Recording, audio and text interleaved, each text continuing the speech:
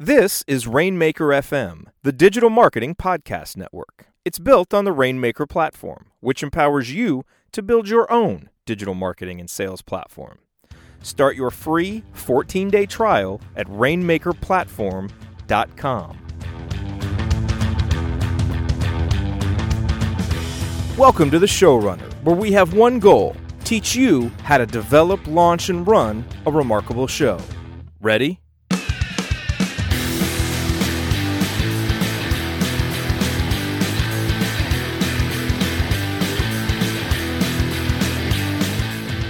Welcome to episode 12 of the Showrunner podcast. I am your host, Jared Morris, VP of Marketing for Rainmaker FM, and I am joined, as always, by my friend, Johnny Nastor, host of Hack the Entrepreneur and continued defender of humanity. John, how are you doing today?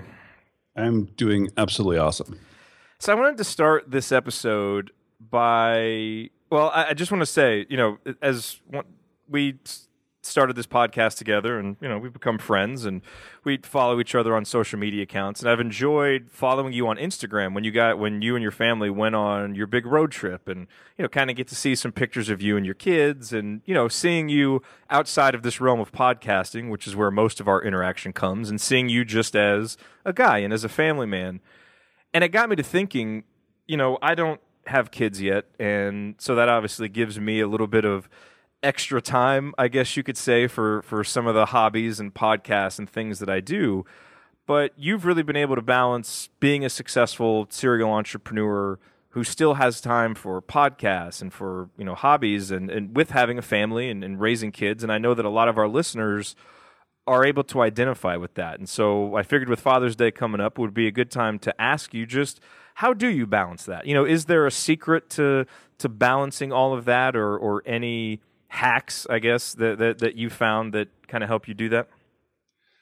I guess the secret that I have would be to make it a priority.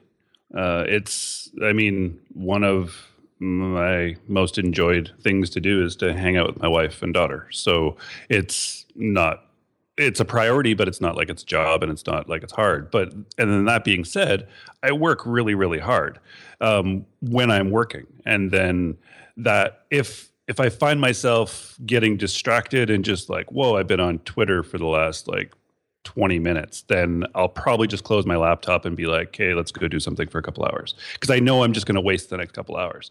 When I'm working, I want to be working. And so when you say you close the laptop, so you're saying close the laptop, get away, do something non-work, and then come back more focused? Totally. Okay. Yeah. Although I used to just, a couple of years ago, I would have just sat here for 8 hours and told myself that I was working, but I didn't accomplish anything. Now, when I have work time, then I'm working hardcore. I'll either have 4 or 5 interviews set up to do all in a row and then publish a couple episodes for the next week. And I'll do those, right? And so typically right now, because we're on holidays for the summer, I'm working Monday to Wednesday really, really hard and full days. So my wife and daughter now, I brought them to a beautiful city, so it makes me really happy that they are out at a pool, swimming outside right now, hanging out, having lunch, just enjoying themselves. And that makes me happy. And then I'll spend all evening and late afternoon. They come home around 3:00. I'll be done and we'll spend the rest of the day together. And then Thursday, Friday, Saturday, Sunday. Thursday, Friday, I still work, but I'll only work for maybe 4 hours a day. And then the weekends, I'm totally off. So I make it a priority because it has to. Otherwise, it's just a spiral of work, which I've been through, and you have to go through at certain times. But it's just something you got to work with, right? And this structure doesn't stay all the time. During the winter, when there's not as much cool stuff to do outside anyways, I will work harder. Or if a launch is coming up, we might have one, then I have to work harder for the next couple of weeks, and that's totally cool. That's just how I kind of structured my life, and my family's totally good with it and happy with it. Did you just slip in some breaking news there about a launch? I may have. Interesting. All right. Well, maybe we'll talk about that a little bit later. What do you say? Yes, let's do it. Okay, but for now, let's get to the main topic of this week's episode. And really, last week's episode, Showrunner episode 11, is a good precursor to this one. So certainly listen to that one if you haven't. We're going to talk about the best ways to record yourself and a guest during an interview, and so we will get into that main topic right now.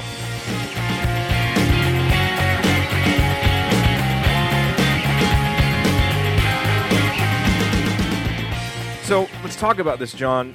You know, again, for people who listened to our last episode, we regaled you with the stories of our audio misadventures that we went through recording episode 11, which, I mean, just if you add up all the frustrations from that one episode, it by far outpaces the rest of any frustrations we've dealt with recording all of the other episodes of the show, because we really haven't had any. And then we had all of these hurdles. And you're going to have that at times when you are doing interviews and you're doing interviews online over Skype. There's a lot of different variables, things that could potentially go wrong during the interview. So let's spend this episode talking about what are some of the best ways to record, because you got to balance making it easy for your guest, but also getting the best audio. And you having done as many interviews as you have, and me having done as many as I have, so I'm sure that we have some good lessons that we can share. So let me kick it over to you, and just any opening thoughts on this general topic of the best way to record you and your guest. Well, just to backtrack a little bit, because we had that crazy amount of issue recording the last episode. It took us 4 tries, I believe. And then after we recorded it the final time, we actually both heard, one from the editor of Rainmaker.fm and then one from my editor for my show, was we were getting this white noise in the background, and we were both like totally worried about it. And both of the editors were like, "Nah, don't worry about that. We'll get rid of that instantly." Yeah. Which is funny, right? So it's if you are either an editor yourself, or you learn Audacity or GarageBand or Audition really well, then you can do these things yourself, or you can hire editors who can get rid of a lot of things and really like make your sound a lot better. So yeah, that was just an interesting thing, because we really struggled with it. We tried like so many times, like, we can't record like this white noise will be terrible. Yeah. And then both editors like, nah, don't worry about it. Yeah. Some of the misadventures were self-inflicted, but it was a good learning experience. I mean, because we have that noise in our ears right now, and it just doesn't matter to us. So it's an interesting thing. But let's get to recording. So to me, a big part of recording an interview is simplicity for my guest. As with every stage of getting a guest to come on my show, from reaching out the first time to them booking, to them finding out about my show, to being on it, I have to lower the barriers to entry for them. Otherwise, if there's too much friction, they're not going to come on my show. It's hard for them already. They're busy people. And so, because I always hear this talk of people like, well, Skype isn't very good. So what if I use this new fancy thing I heard about? Or what if I get them to record on their end? It's like, I mean, if you're in a technical space, and that's not a big deal for your guest, but I mean, I'm in an entrepreneur space. People who, I mean, they work online, but in like spreadsheets and stuff, not in like, what, now I have to download something and like record and then email, you know what I mean? It would be way too much. I think 90% of my guests would be like, I can't do that, John. And I would totally understand. So to me, there's a balance where you got to make it so it's good enough. And Skype for me, out of 90 something episodes now, has been totally good enough, because my editor is good and he can make the sound. And people always tell me, it's like, your show sounds great. And it's always done via Skype with people all around the world, and myself all around the world, and it's been totally fine. So that's... and I agree with Skype, because I've gone through the same thing. Like, if you use Skype, you know you're going to run into some frustrations every now and then with the white noise or whatever it is. You know, a connection that just isn't that great. You know, we've all heard the Skype war stories. But like you said, it's worth using because so many people use it. And I've run into it. You know, I like Google Hangouts. I don't think you get quite as good at audio from Google Hangouts. So I think if you're doing an audio-only podcast, it's not the best option. But the other thing with Google Hangouts is it raises the barrier for the audience a lot of times, because most people are comfortable with Skype, but Google Hangouts for a lot of people is kind of a new thing, and it's different, and it's a little bit trickier to kind of get set up. So it's goofy. It's goofy. It is a little goofy. Yeah. It really, like, it's always, every time I have to like follow somebody's link to get, it's always something. And I think that I'm pretty technically adept in that way, but it's like, why is this so hard? Like, but it's Google. That's well, but here's the thing: is you've got to know that, and so whatever your process is, understand what the weak points of it are, and have a system in place to overcome those when they go wrong, because they will. So an example with Google Hangouts is they'll crash every now and then, and it can be kind of tricky to get back into the Hangout. You don't want to have to, while you're hosting, have to go send it, invite the person again. That's why before every Hangout, like I do with you when we do our showrunner huddles, I just send the link to your email. So that way you don't have to go into Google Plus and look for the invite. You can just click the link, and if I've already invited you, you can get in. And if you get knocked out, you can get back in, and it doesn't disrupt the host or whoever's talking. You don't need a producer there to handle all of this. So I think it's important to understand whatever the weak points are. Another example is with Skype, with Call Recorder, having both people, if they can, like on a show like this where we can both record, have both people roll the call recorder. So just in case something goes wrong on one end, you've got another one. So just whatever you can do, wherever there are potential weak points, try to have something in place to help you overcome those. But I want to get back to something you said about with Skype, because you mentioned something that, hey, we can record with Skype, we can have this white noise because, we have editors who can fix that. Most people don't have an editor, as we're able to use, that we can throw an audio file to that doesn't sound the best. But that's not necessary in Skype. And whether you're using GarageBand or Audacity, whatever it is, you don't have to necessarily have some editor to throw it to help you fix some little issue that happens. So I want to make sure people don't get scared away like, oh, I need this great software, this great editor to be able to throw it to use this. You don't. And for most interviews, I think the standard is Skype, and it's for that very reason, like you said, lowering the barriers for your guest, because if you want to get good guests, you need to do that. And plus you want to lower the barriers for yourself, have a process you can follow time in, time out, just so that it's easier for you, right? Which I know that you have. Totally. Exactly. And that's a good thing to mention about the editors, because we're both, lucky in that way now. But I did my first 30-something shows myself, taught myself GarageBand, free software in my laptop, with Skype, that's free software, in addition to, I think it's called Line In, which you have to download for Mac, and SoundCloud or Soundflower. And those are all free software. It was all completely free, and I taught myself GarageBand, edited my own.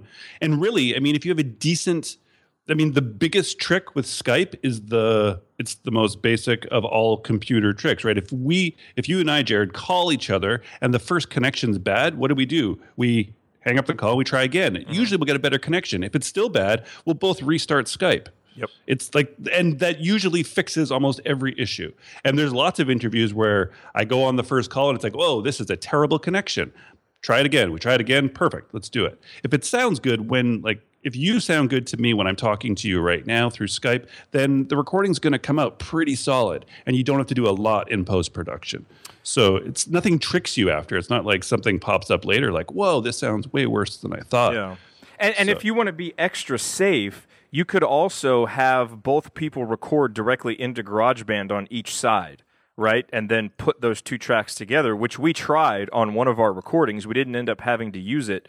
I know that's something some people use. I try to not do that, just for the simplicity of having everything on the one track, just, for the efficiency of it. Is that something that you've done or heard positive experiences from other people who do it that way? I've heard positive, experience. If I was two of us are podcasters, right? So that's nothing for us to do that. Yeah. But to me, with Hack the Entrepreneur, I would never even think to ask my guests to figure that out, because it doesn't make sense. And again, they have half an hour to be on my show. It's like we can't take 15 minutes setting up the recording with them. I have to get on. I have to be taking care of recording. I record straight into GarageBand with a backup going to Call Recorder, so that I have two copies in case something goes wrong. And there will be failure at some point. I know that there's probably going to be, probably about a 1% failure rate, because I've had one failure already, and I'm hitting 100th episode. So that'll be a 1% failure rate, which isn't that bad for completely free software that's easy to use. And so to me, it's kind of like, just get in your head that Skype works, and then stop thinking about that part of it. Yeah. There's so much other stuff in making a good show involved that to me, my brain just doesn't think about things that are unnecessary anymore. Like I'm not like, oh, I wonder if there's a better way now than Skype. Like it doesn't matter to me. It'll become so prevalent and so everyone will start using it when this new technology comes out someday that I'll just hear about it and be like, okay, I'll try it out then. But until then, it's just like, let's just keep podcasting through Skype, recording and making really, really good content. Yep. Because that's what's going to work. I would say, tell me if you agree with this, and you know, like you said, sometimes you only have a half-hour window to interview, and so you want as little time between when you get on the call with them and hitting record to start the interview as possible. But if you can, it's like when we're hosting episodes of the Assembly Call, I try to get everybody there at least 5 to 10 minutes early so we can do a quick audio check. You know, make sure your mic's plugged in, make sure the levels are okay, make sure that people have headphones in so that there's no feedback. Do you have a checklist of things like that that you go over with yourself or with guests beforehand, if time willing? Not at all. Do you think it's important to? To me, it's friction, and I don't want that. To me, it's daunting for my guests. Really, lots of them have assistants that set up a computer for them to get onto Skype. So if they then saw this, you know what I mean? It doesn't make it. To me, I get on the call immediately, and instantly I can tell if they don't have headphones in or on because I can hear my voice bouncing back, and I'll just be like, "Can you grab headphones?" And they'll be like, "Oh yeah, I have headphones right here on the desk." They put them in, and it's like perfect. Great. We can use almost every laptop now has a pretty decent actually microphone built into it. Like you wouldn't want to be the host with that microphone, but as a guest, the technology's there. Like it really, really is there. So you're more deal with a problem if it's there, but just proceed assuming everything's going to be okay and take the detour only if you have to. Well, yeah, I'm like that in everything though. So, I mean, I can't sit here and be paralyzed with the fact that all these things could go wrong today in my next 4 interviews.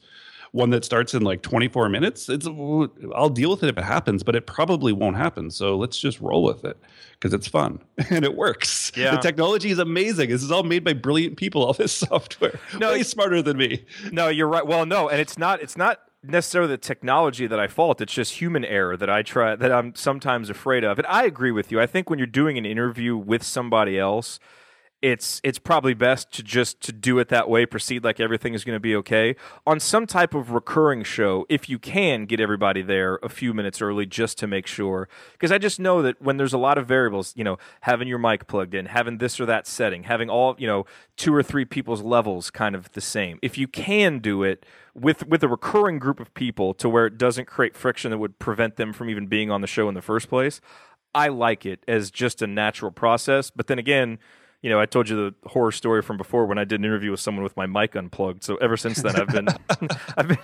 I've been paranoid about just overly checking stuff beforehand. So yeah, and I agree. If there was more people, and like when we do our webinars for the course, right? You and I get on in advance because there is more stuff, especially with a Google Hangout, then video. Make sure the lighting, make sure all these.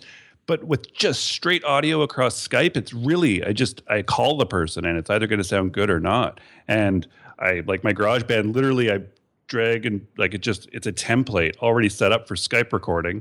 I just have to open up that template, hit record, and I'm good to go. And I just save it as the person's name after. It's a very simplified process at this point. So it depends on what you're doing, though. All right, so I've got 2 more questions for you before we get to our listener question. All right. The first one is, and maybe you already answered this. I mean, you talked about how even computer mics in a lot of cases are good enough for a guest. You know, I've also heard of people who, even just as a thank you for guests, will send them like a $25 headset or, you know, it will require certain things. So do you do any of that? Do you recommend any of that for your guests? You know, like you should have this or that, or again, you just let it fly and only if it's below a certain threshold do you even think about it?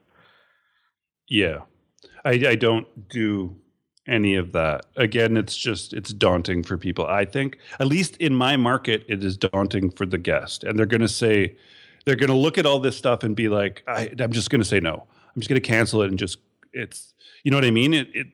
It's just the way it is, and I'm not having issues with it. Headsets work well. Headsets work great for recording. I've had lots of guests use headsets, but I'm not going to send them one. I send them a book after. but that's right. Yeah. With like my signature in it and stuff, because it builds a relationship. But me setting a headset is like, it's just. I mean, if I send a headset to somebody, it's going to be at their house, and then they're going to be at work, and they're not going to have it anyways, or you know what I mean? It's You can do these things if you really want. It's like if there's not enough work to producing your show already, then by all means get into this. But there's a lot of work already, and if your end is good and you have good headphones in, and when that person comes on Skype, if they don't sound good, there's simple ways to fix it usually.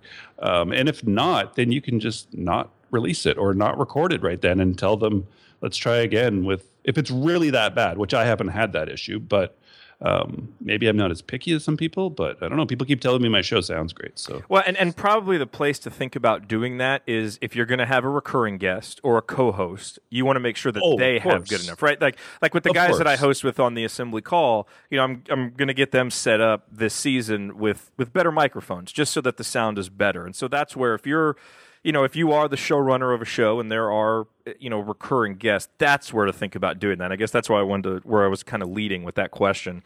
And you kind of answered my second question too, which was going to be, as you're going through an interview, we've all had this happen where you get the little digital noise in Skype, or maybe they're on a phone and their connection starts breaking up because maybe they're driving and they're losing connection. At what point do you stop it or say, hey, we got to take a break or we got to get a better connection? Or do you just try and ride it through, especially with a one-time busy guest? Yeah, if it's a one-time busy guest that I really, really need on the show, then I'll ignore it as much as I can. I mean, we all listen to the most popular podcasts we all listen to. We're all so used to right now hearing that little bit of digital breakup sometimes for like 2 seconds across a voice. We know it's Skype. It's a Skype connection. They're around the world it's crazy technology involved. And we're just okay with it. And that's totally good. Like it's just part of podcasting at this point. And I don't think that it's a bad thing. I really don't like breaking up the flow of my interview with like, oh, okay, let's stop. It has happened. And sometimes it's happened a couple times during a thing. And I usually don't even end up releasing that episode because it's all us trying to go back, remember exactly where we were. Like it never seems to be right at the beginning of an answer. It's always right in the middle of a good answer. Then they try and repeat themselves. Mm-hmm. And I would rather just go with the flow. But I have this sheet that I work off of when I'm doing interviews where I'm taking notes always, right? And so I have a giant section of like timestamp places for edits. So when there are little things like that going on, I'll just mark down the time off GarageBand. So my editor can really like notice those parts and be like, okay.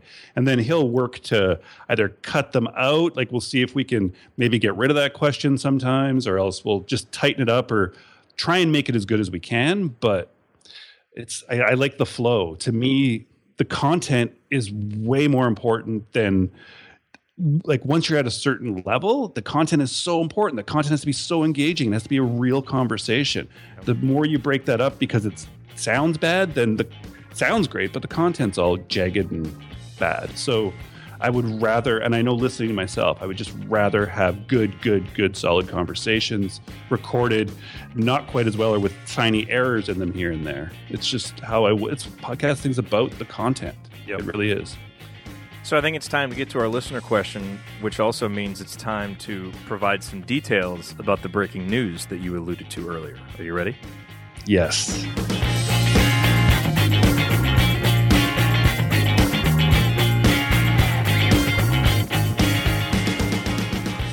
Okay, so the listener question for this episode is sponsored by the Showrunner Podcasting Course. And it is sponsored by the Showrunner Podcasting Course because we now have a date for when we are relaunching the course. But this is not yet the full launch to everybody. We are going to be launching the course only to the people who are on the Showrunner email list. It's going to start on Thursday, June 25th.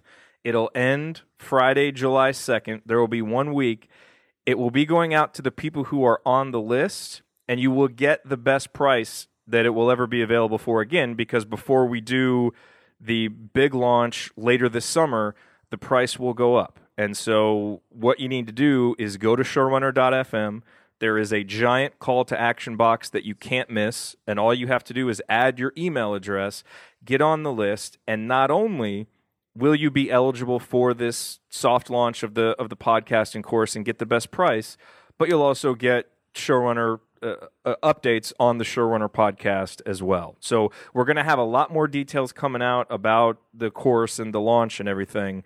But we have a date, and we know that it's only going to go to the email list. So we want to give you as much time as you need. And you got a couple weeks, but no reason to wait. Go to showrunner.fm, get on the email list. John, anything that you would like to add about the upcoming soft launch of the course? I guess I could just briefly say what the Showrunner podcasting course is. Oh, yeah. Why don't we?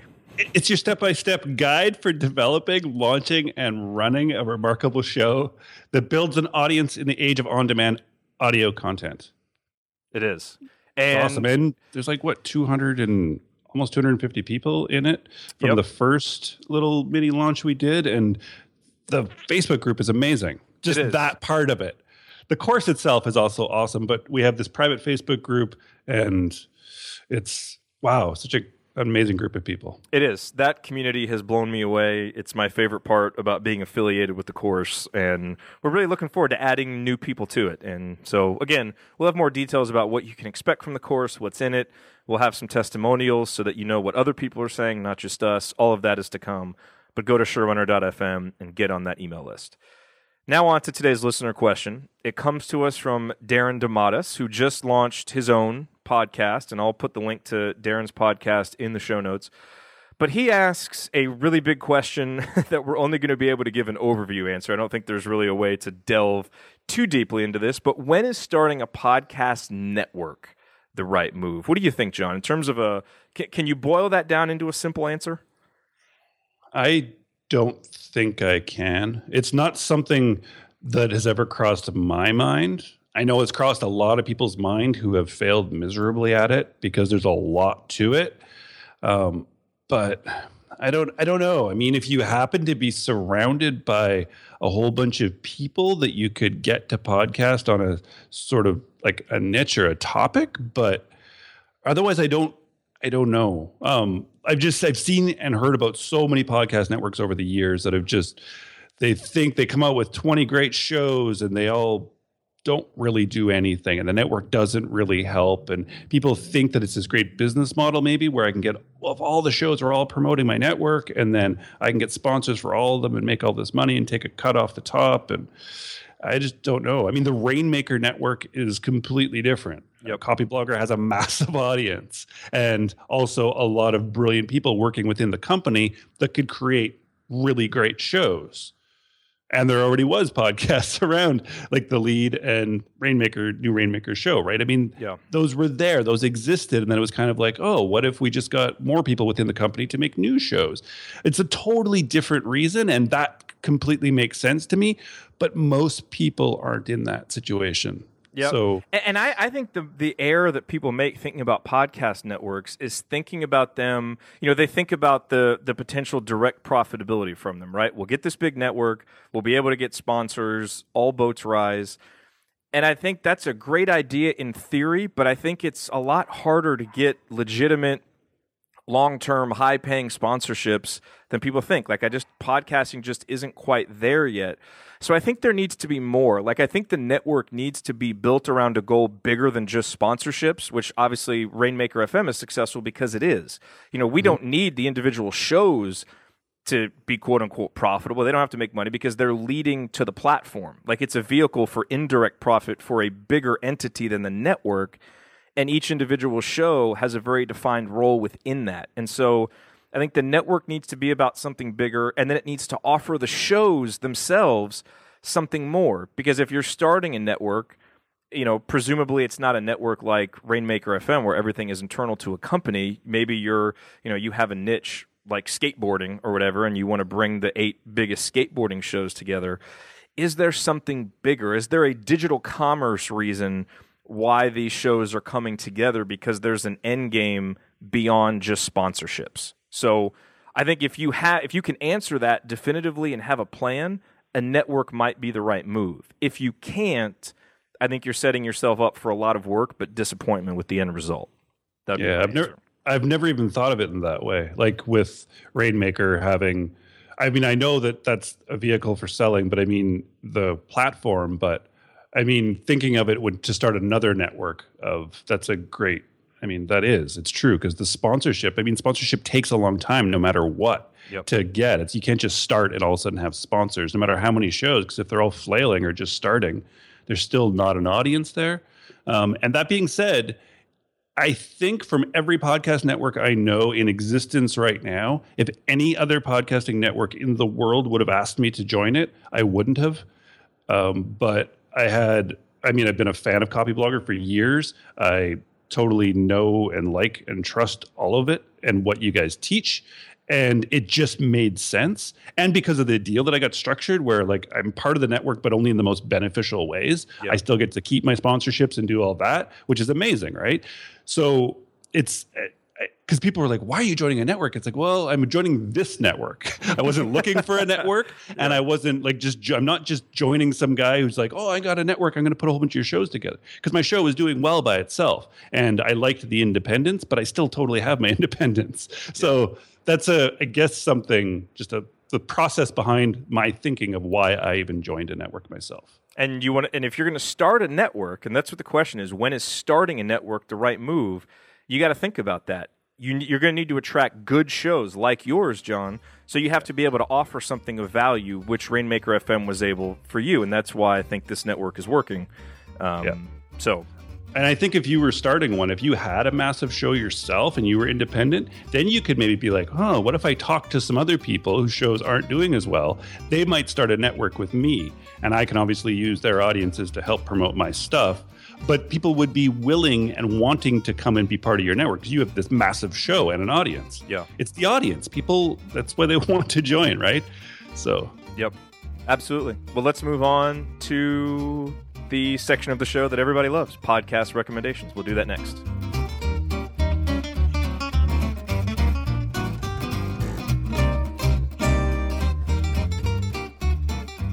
All right, so John, what podcast recommendation do you have for us this week? Please don't tell me that it's not like some volcanic explosion or the world's ending, please. No, this one's way more fun. A group of 4 people, and they are out of San Francisco, and I believe they're on a podcast network. But this is Road Trip. This is like total amazing road trip podcast, and it's called Good Job Brain. And so they have episodes specific to a topic, and they create like quizzes, and they just talk about just all the different ideas around a topic. But they also have these ones which they number separately now, and we listen to like the high 20s, and I think they go into the low 30s of all quiz bonanza, they're called. So each person, each of the 4 people all comes up with their own small quiz. And so they'll ask the questions, and then the other 3 people will be answering. But you also, listening along, get to kind of participate. So it's amazing road trip stuff. So the whole family was like trying to guess stuff and cheering each other on. And they're great podcasters, great voices, really energetic. And it's a really, really great show. So Good Job Brain. All Quiz Bonanzas is where I would start because they seemed a little more upbeat and they kind of change topics. So it kind of keeps you engaged a lot more. Very nice. My recommendation this week comes from the Tim Ferriss Show. And really, I should probably just have to say the 2 names, and that's all that it should need to get you excited, which is Tim Ferriss and Alex Blumberg. Alex Blumberg, of course, Planet Money, This American Life, and now with Startup. And it's the episode is How to Create a Blockbuster Podcast. And it's terrific. And I know some people feel different ways about Tim Ferriss, and I'm not a proponent of everything that he recommends, but I do love him as an interviewer. I think he does a great job as a podcast interviewer, getting high-achieving people to really open up and give you more than you get when you hear them talk other places. And I loved listening to Alex Blumberg talk and just talk about storytelling and how to create compelling audio. And it's really, really good. And so give that a listen. Again, How to Create a Blockbuster Podcast, Tim Ferriss and Alex Blumberg, and the links for both of these will be available in the show notes when you go to showrunner.fm. And of course, when you do go to showrunner.fm for these show notes, make sure that you sign up on that email list like we told you about earlier. Not only will you get the updates from us, the weekly updates from the Showrunner podcast, and when we do special Showrunner short episodes, but you will be on the list so that when we do relaunch the Showrunner podcasting course, you will have the option to get it at the best price that it will ever be available for. And again, we'll have more details on that coming up.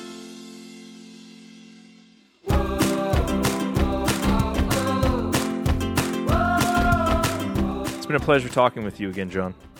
Yeah, it's been a lot of fun. And I'm really looking forward to getting the course out to some people again. I am too. It's going to be great. Yes, it is. Yes, it is. Well, I know you have an interview to get to. You schedule your time very tight. So I guess I need to let you go. Yeah. No secret audio at the end of this one, huh? No secret audio. No time. No time. Unless it's a whole Hack the Entrepreneur interview. Hey, that'd be kind of fun. We'll just keep rolling and we'll just listen in. We'll be audio voyeurs on your next Hack the Entrepreneur episode. No. Okay, go get prepared for your interview. Excellent. I will. Talk to you next week. Take care, Jared. All right.